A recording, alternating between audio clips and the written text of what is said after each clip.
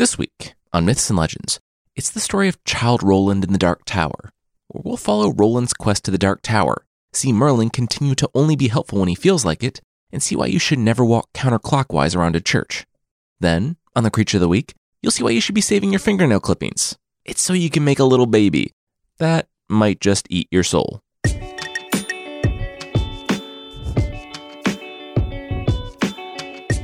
This is Myths and Legends, episode 123, Directions.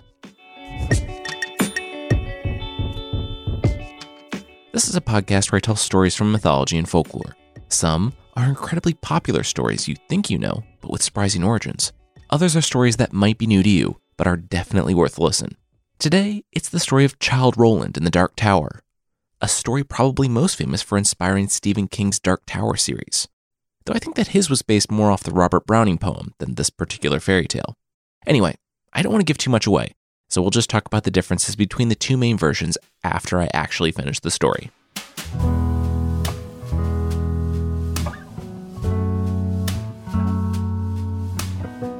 What? Childe Roland said, throwing up his hands while running a wide victory lap. Did you all see that? Did you see that? His sister, Ellen, replied that yes. Yes, they did. You kicked a ball. Congratulations. Yeah, over the church, Roland beamed. Ellen rolled her eyes again. Yeah, they saw. It was great. Except that wasn't really the goal, was it? They were all kicking the ball back and forth, and he just launched it over a building. And, okay, he was still doing a victory dance. All right. She'd go get the ball and come back. Roland was quick to apologize, running toward Ellen with hand outstretched. He was sorry. He'd go. Wait, no. She shouldn't go that way. But Ellen had already disappeared around the rightmost corner of the church. Roland turned on a heel to his two brothers. They'd seen it too. The trio of brothers had to get to Ellen before they did. The brothers screamed her name, calling her back. She was crossing the wrong way. In their pursuit, the brothers made sure not to make the same mistake as their sister. They'd sprinted around the other side of the church, and it was only when they turned the corner that they saw it. The ball she was carrying thudded to the ground, and what looked like a shadow, a hole that swallowed up all light, was all that was left in the middle of the field. There was no sign of Ellen, just an eye staring back at the boys from the darkness as the shadow sunk in on itself, and the field returned once again, to twilight. Though they couldn't see her, Ellen's screams continued for a moment, fading into the night. She was gone.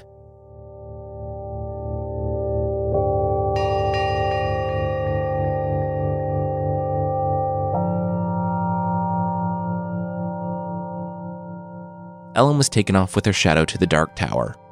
Duh, Merlin said between bites of a sandwich. Didn't she know not to walk counterclockwise around a church? Also, who let you guys in here? I'm a wizard, it's not like I have office hours.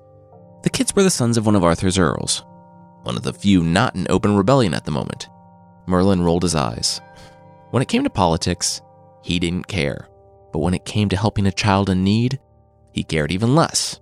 Still, Arthur needed as much help as he could get right now in a war against Lot, so he couldn't afford to have yet another earl turn against him.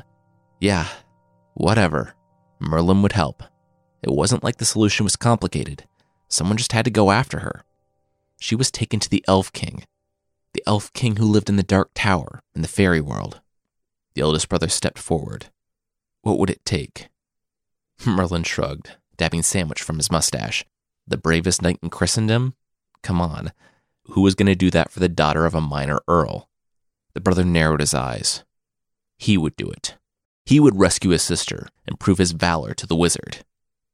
Oh, hey, buddy, once again, I do not care at all, Merlin reminded the boy. I would say don't go getting yourself killed to prove something to me, but if that's going to get you out of my chambers faster, then by all means, prove away. The boy puffed out his chest. If that was his quest, then he would do it. He would prove himself to be the greatest knight in all of Christendom and rescue his little sister. Merlin rolled his eyes as all three brothers turned in unison and left the room, leaving the wizard alone with the rest of his sandwich.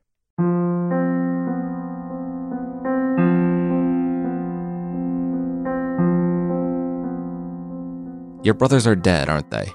And seriously, who is letting just any kid wander this castle? Merlin commented, and then sighed. He waved Roland into his office and told the boy to shut the door. Roland was nearly in tears. He didn't know what else to do. His brothers had crossed the church widdershins, the actual name for going counterclockwise around something, and they hadn't come back. It was a week after the first one disappeared that the second one went, and now it had been nearly a month, with no word from any of them. The boy said getting to the Fairylands wasn't difficult, but he didn't know how to survive it. He was now asking for Merlin's help. Merlin sighed. That was more than his brothers had done. Sure, he would help. Did Roland have a sword? Roland shook his head. He was 11. The only sword he'd ever seen was his father's. Steal it then, Merlin said with a shrug. The boy would definitely need a sword. Roland was quick to object. His father would kill him. Why was Merlin laughing? If Roland didn't take the sword, the elves would kill him. The wizard chuckled. If he took the sword and he was successful, his father would praise him for saving his heir. If he wasn't, well, he'd be dead, so he probably wouldn't care that much. Merlin continued. Regardless, you must steal the sword because you're going to have to use it. Like, a lot. When you get to the Fairylands, you're going to have to strike off the head of anyone who greets you. Also, don't eat anything over there. The food's terrible, and you'll probably get stuck there forever. Merlin patted the kid on the back. All right, good luck. Now get out of my office.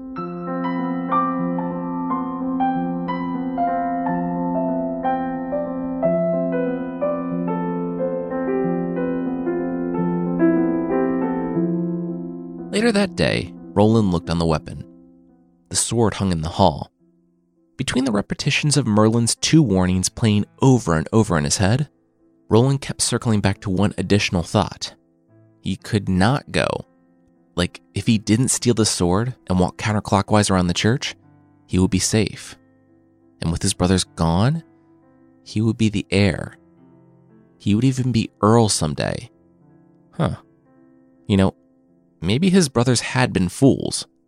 Boys with their heads full of stories of knights and princesses. Maybe he could justify that they deserved it. But his sister? She had been a little girl and hadn't known any better. It wasn't her fault that the medieval world was stupidly dangerous, to the point where you could be kidnapped by monsters for nothing more than walking the wrong way around a church. Roland looked again at the sword and knew that he only had moments to act. He had given his tutor/bodyguard the slip, and his mother had been called to the garden. He was going to save his family. With a deep breath, Roland pulled the sword carefully from the wall, stuck it through his belt, and made his way to the church. Standing in front of the building, he heard the bells back at his parents' castle. They knew he was gone. He took a deep breath and started his run toward the right side of the church. The setting sun was blinding as Roland slowed to a walk. From his talks with Merlin, he knew that this was part of it. Walking toward the sun put your shadow behind you. It put all the shadows behind you. No matter what, he promised himself that he would keep walking. But then, he felt the hand. It was a hand that seemed to be made out of pure darkness, pure shadow, and it gripped his shoulder and pulled him backwards. Though everything screamed out within him, telling him to run toward the light, to save himself, he resisted, until the last light of his world shrunk to a pinprick and went out. It was time. With one motion, Roland pulled out his stolen sword and spun around. As the blade cut into the being, whatever it was, it dissipated in smoke and shadow. The boy looked around. It was still night here. Wherever that was, it seemed to be very nearly morning, almost the opposite of his world, where it had been nearly night. Roland put his sword back into his belt and began his walk. Except the horizon was dark, and he had no idea where he was going.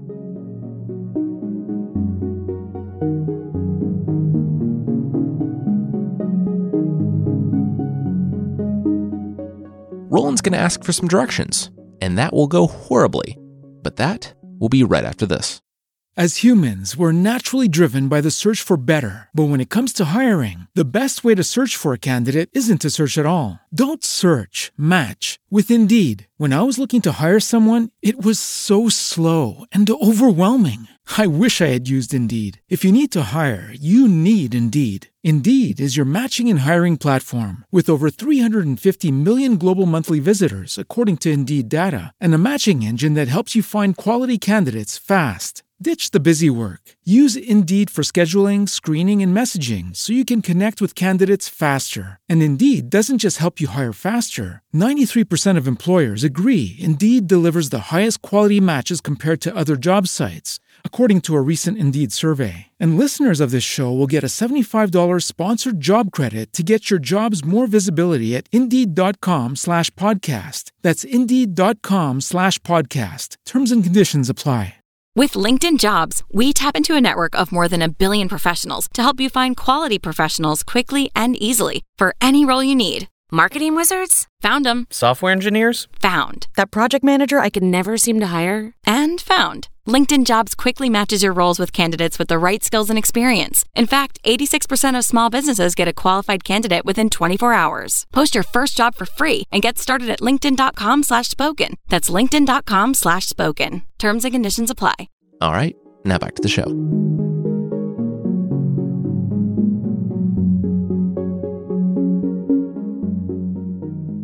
About an hour later, the sun began to rise in the fairylands, and Roland came across a horse herd up ahead, caring for the horses of the Elf King. They were almost completely like normal horses, except their eyes glowed red and they were skeletal. The man nodded at the sword-wielding 11-year-old, and Roland continued on. But then, the boy had an idea. He turned to the horse herd and asked the man if he knew where the Dark Tower was. It was then that his heart sank. He tried to scream out, "Wait, don't answer!" But it was too late. The horse herd had woken up early that morning to feed and brush the horses, even though they were terrifying skeletons with neither skin nor organs of any type, and needed neither of those things. He had kissed his wife, still slumbering in bed, and walked across the room to his 5 children, bundled in their bed. It was a tough elf life for them, but a lot of elves had it worse, and so they were grateful for what they had. With a whistle, he left the house that morning and started caring for the horses. It was weird to see a kid that small with such a massive sword out on the road this early, but the horse herd was always happy to help a stranger. The boy looked like he was grimacing as the horse herd helpfully gave him directions. The Dark Tower was a ways off, but if you went down the road to the cow herd, he could give more detailed instructions. The boy, instead of saying thank you, apologized. The horse herd wasn't sure what all that was about, but the boy mumbled something about a wizard, and one of the 2 things the wizard had said.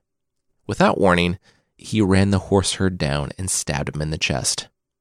Apologizing profusely, he lined the sword up against the man's neck, the apologizing neither helping the situation nor really making Roland feel all that better. Roland was so shaken by the man's accusing glance that he ran away from the pen as fast as possible, leaving it open for all the horses to run away. As the sword bounced against Roland's side, he consoled himself as best he could. At least he had killed an evil elf, right? He slowed to a jog as he neared the cow herd, milking the cows. Panting, he put his hands up above his head before resting on the man's fence. "Oh, hey, so I'm looking for the Dark Tower and..." Wait, don't say anything. Come on, Roland," the boy said, chastising himself. The cow herd was apologetic. He didn't know, but the henwife down the road would. She was super nice. Roland looked like he was feeling a little rough around the edges. "Do you want to come in for some tea or something? Hey, what are you doing with that sword, kid?" "Kid?"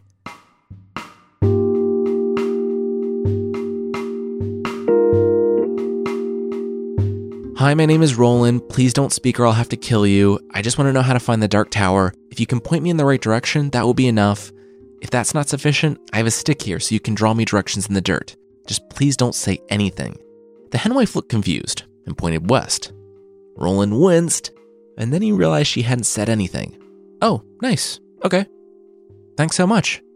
"Yeah, no problem. Anytime," the henwife said, and went back to spreading seeds for her chickens, who, of course, had terrifying little glowing red eyes. Then she stopped.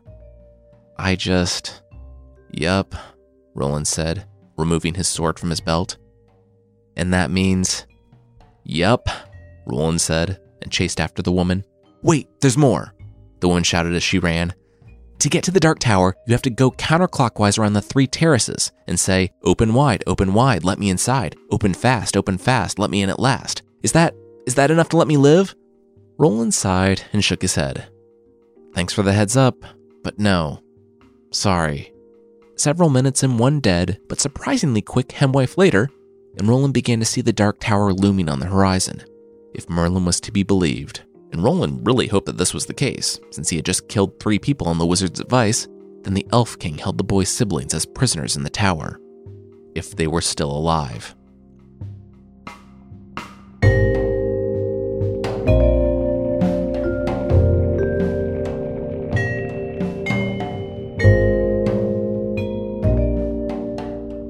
It was midday when he reached the base of the Dark Tower, and even though the sun was in the sky and the flowers were in bloom, he could still see his breath. He looked up, eyes scanning the impossibly large, warped tower as it spiraled up into the clouds, all Tim Burton style. Roland approached the base of the structure and noticed the 3 turrets. He remembered the advice of the kind but ill-fated hemwife and began his walk. It took him until nightfall to circle the pillars and say the rhymes for each one. Thinking that this was a weird way to get around just building a door, he uttered the final words, and he was immediately enveloped by darkness. The air grew stale, and he could no longer see the sky. But he knew exactly where he was. He had made it inside the Dark Tower. He felt around and found some stairs, and Roland's eyes gradually began to adjust. The tower's arches were encrusted with silver and various other glowing stones, and they slowly came into focus. It was warm inside, warmer than he had felt in the fairylands, but never mind. He needed to climb, and so he did, though he didn't know how long he climbed. The tower held nearly complete darkness, save for the luminous stones. This was an endless spiral staircase, and Roland had to stop several times to catch his breath.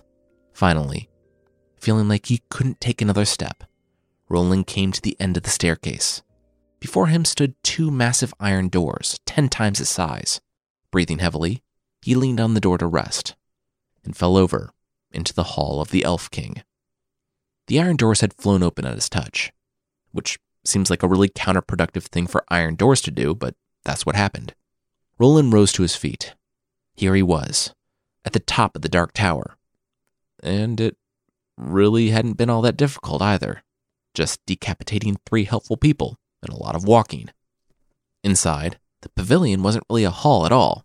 It was one giant penthouse balcony at the top of the Dark Tower.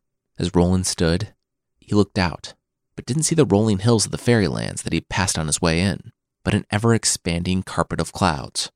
The pavilion was the size of a small hill, and the roof was supported by pillars of gold, around which someone had wrapped wreaths of flowers made from ruby, sapphire, and topaz stones, accented with emerald leaves. In the middle, hanging from a golden chain, was a massive lamp crafted from a hollowed-out pearl that illuminated the hall with the light of a dying star.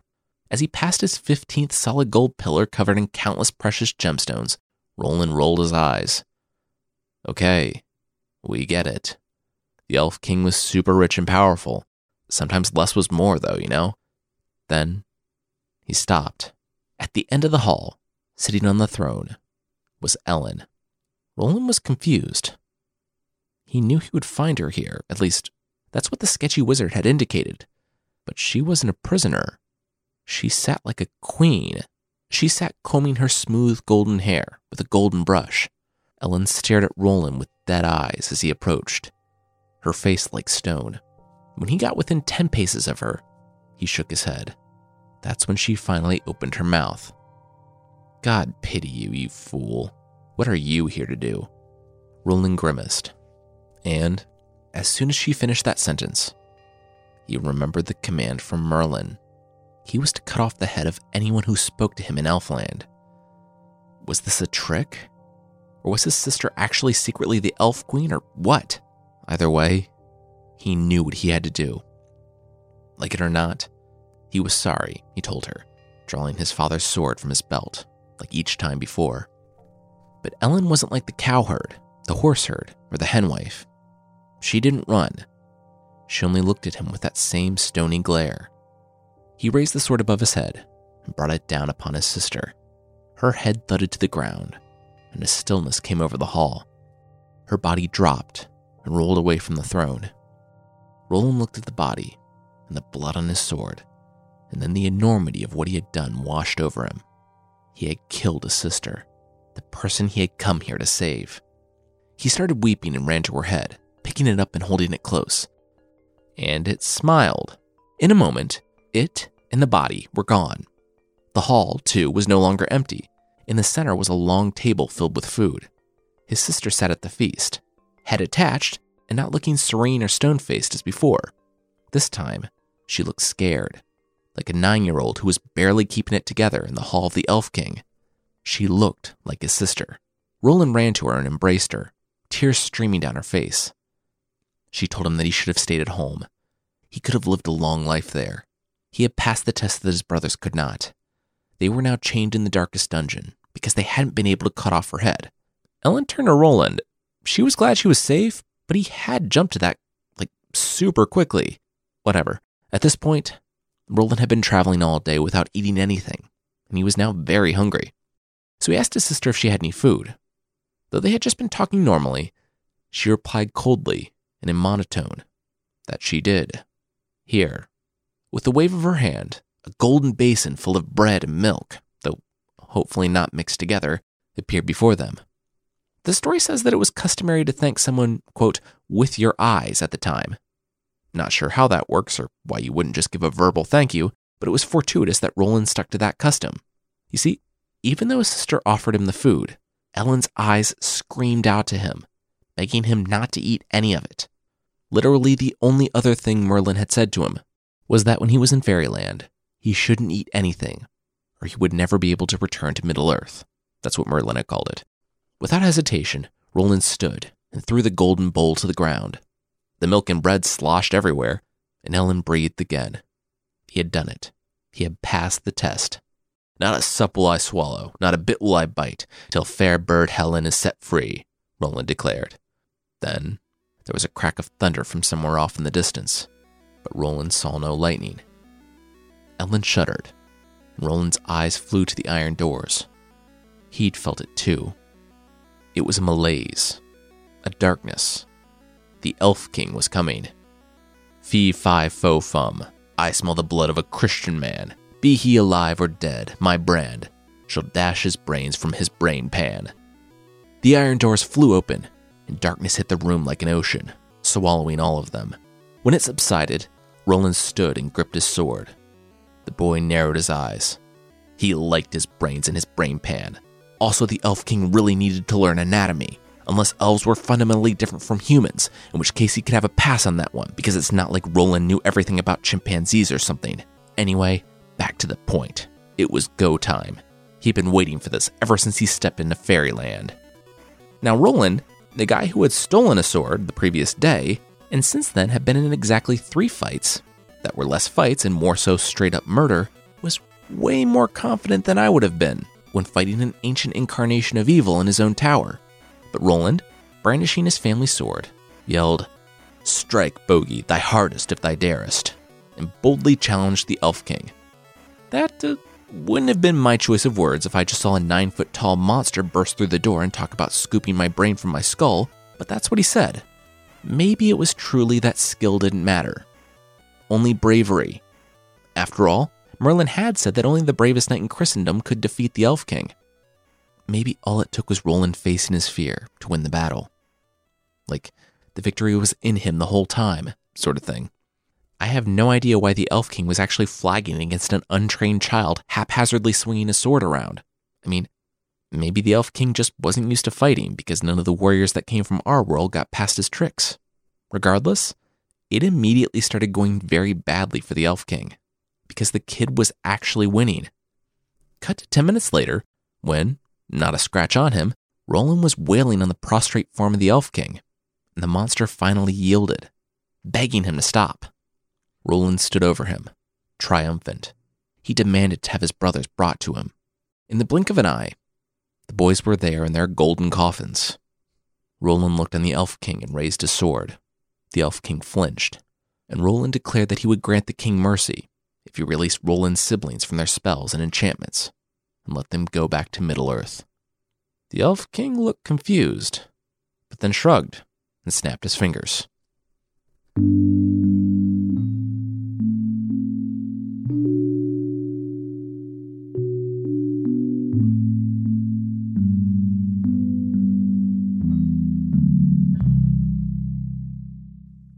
That's what you asked for?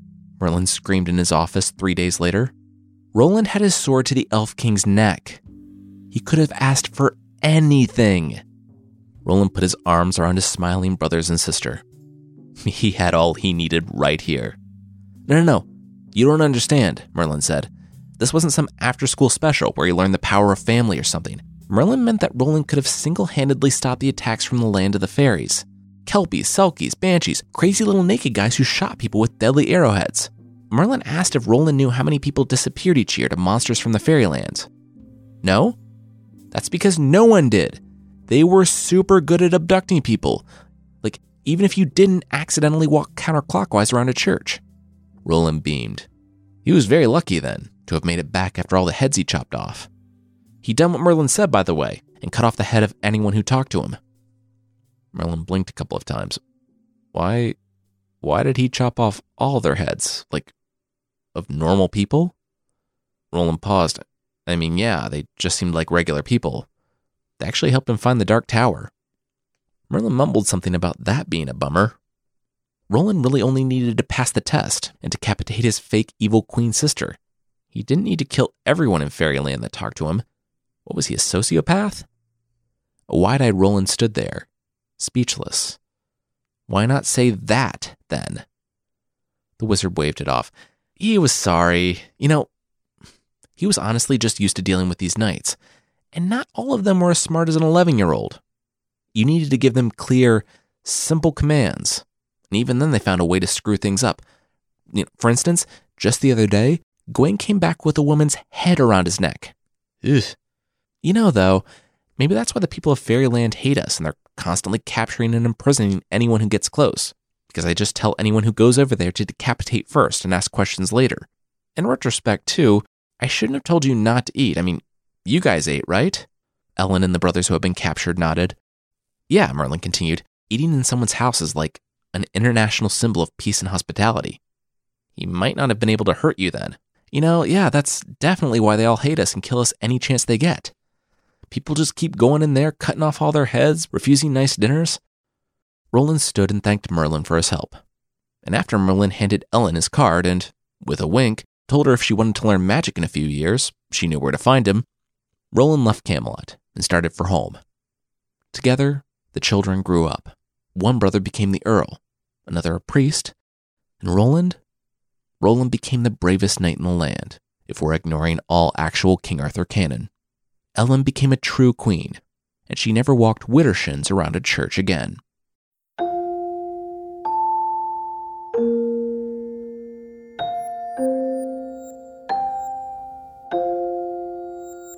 This version was collected by English writer Joseph Jacobs, and it's a fairy tale put down to paper in the 1800s. As I talked about at the top of the show, even though this story includes Child Roland in the Dark Tower, I'm all but certain it wasn't the inspiration for Stephen King's Dark Tower series, since King himself said in an interview that the series was inspired by the 1855 Robert Browning poem called, quote, Child Roland to the Dark Tower came. Also, really quickly, child doesn't necessarily mean child, it's a term for a young man who's not a knight yet. The Robert Browning poem's interesting, but something I couldn't really craft a story around. Roland's a young warrior who receives some dubious instructions and heads out through a wasteland to the Dark Tower. He reaches it at the end, blows his horn, and the poem ends on kind of an ambiguous note. King apparently really liked the idea of the Dark Tower and its ambiguity, deciding that everyone keeps a dark tower in their heart that they want to find. It's something that they know is destructive, and it'll probably mean the end of them, so there's this urge to make it your own, or destroy it. I linked to the interview in the show notes. Anyway, the Browning poem was inspired by a line from Shakespeare, which people think alludes to a folklore story. I don't know how much similarity there is between the fairy tale today and the story that inspired Shakespeare to inspire Browning to inspire Stephen King, but it was a fun story nonetheless. Oh, and real quickly, I added that stuff in about Roland being conflicted about decapitating innocent fairy people. The Roland in the story was not. And also that bit at the end about Merlin deconstructing the whole thing. Anyway, that's the story for this week.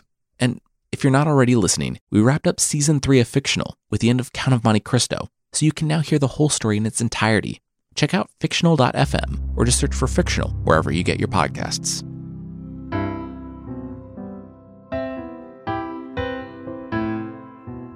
The creature this week is the Ilamba from Zambia. If you've ever wanted to have a child, but you really wanted that child to be part snake and grow up to eat people's souls, then the Ilamba is for you. Like a child, the Ilamba comes from you. The recipe is simply blood from your back, chest, and forehead, a dash of your fingernail clippings, magical roots from the forest, and salt to taste, all combined in a pan. Then do that many, many more times until a baby snake starts to form. Now, I know you're eager for your new baby to get out there and get to killing. Who isn't? But much like a normal baby, your snake monster needs time to grow. Its monstrous little snake teeth haven't developed yet, so it's time to make some baby food. The Ilamba prefers porridge and eggs, but you're the parent, so you make the decisions based on what you think is best for your evil mythological creature. One of the cutest, or most off-putting things about the Ilamba, depending on your personal vanity, is that even from the moment it's born in your blood and fingernails, it has exactly your face for its entire life. Like a normal human, raising a horrifying homunculus is a lifelong commitment. And for the first 5 years, you're just going to be mashing up some snake baby food until that thing's fangs develop enough for it to feed on its own. Then, the day will finally come. You'll look to its crib to find the Ilamba gone, and then you'll hear a scream from the village. Your creepy little snake you is growing up. It'll use its newly developed fangs to bite someone and steal their soul. To everyone else, it'll just look like they were bitten by a poisonous snake, but the victim will see your face on it and feel their soul leaving their body. Making an Ilamba is a commitment to not just your snake baby, but being basically evil for your entire life, because it's a very close relationship. If you die, your snake baby dies, but if your snake baby dies, you die. It's like having your heart walking around outside your body. You might think it's a good idea to keep your snake baby locked up inside the house then, especially since the people of the village are mad that their loved ones' souls keep getting stolen, wah. That would also be a bad idea, because having a taste for soul food, I'm very sorry about that pun, it's not going to want to go back to porridge and eggs. It'll eat you, not realizing that after it does so, it'll die. To get rid of it without dying yourself, you have to be the one to do the deed. If you can do it with your own eyes sadly looking back at you, while trying not to think about the good times together, where it took its first slither, or said its first words, in your voice, you'll be rewarded with the body exploding as all the souls are released, which will then haunt you for every moment of your life until you die. I know this is a controversial position, and I'm gonna get angry emails about it, but maybe don't create giant soul-eating snakes. It hardly ever ends well.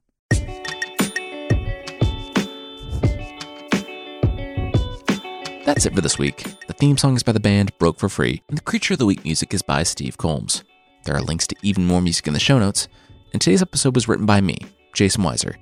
The story editor and producer was Chris Weiser. Thank you so much for listening, and I'll see you next time. As humans, we're naturally driven by the search for better. But when it comes to hiring, the best way to search for a candidate isn't to search at all. Don't search, match with Indeed. When I was looking to hire someone, it was so slow and overwhelming. I wish I had used Indeed. If you need to hire, you need Indeed. Indeed is your matching and hiring platform with over 350 million global monthly visitors, according to Indeed data, and a matching engine that helps you find quality candidates fast. Ditch the busy work. Use Indeed for scheduling, screening, and messaging so you can connect with candidates faster. And Indeed doesn't just help you hire faster. 93% of employers agree Indeed delivers the highest quality matches compared to other job sites, according to a recent Indeed survey. And listeners of this show will get a $75 sponsored job credit to get your jobs more visibility at Indeed.com/podcast. That's Indeed.com/podcast. Terms and conditions apply.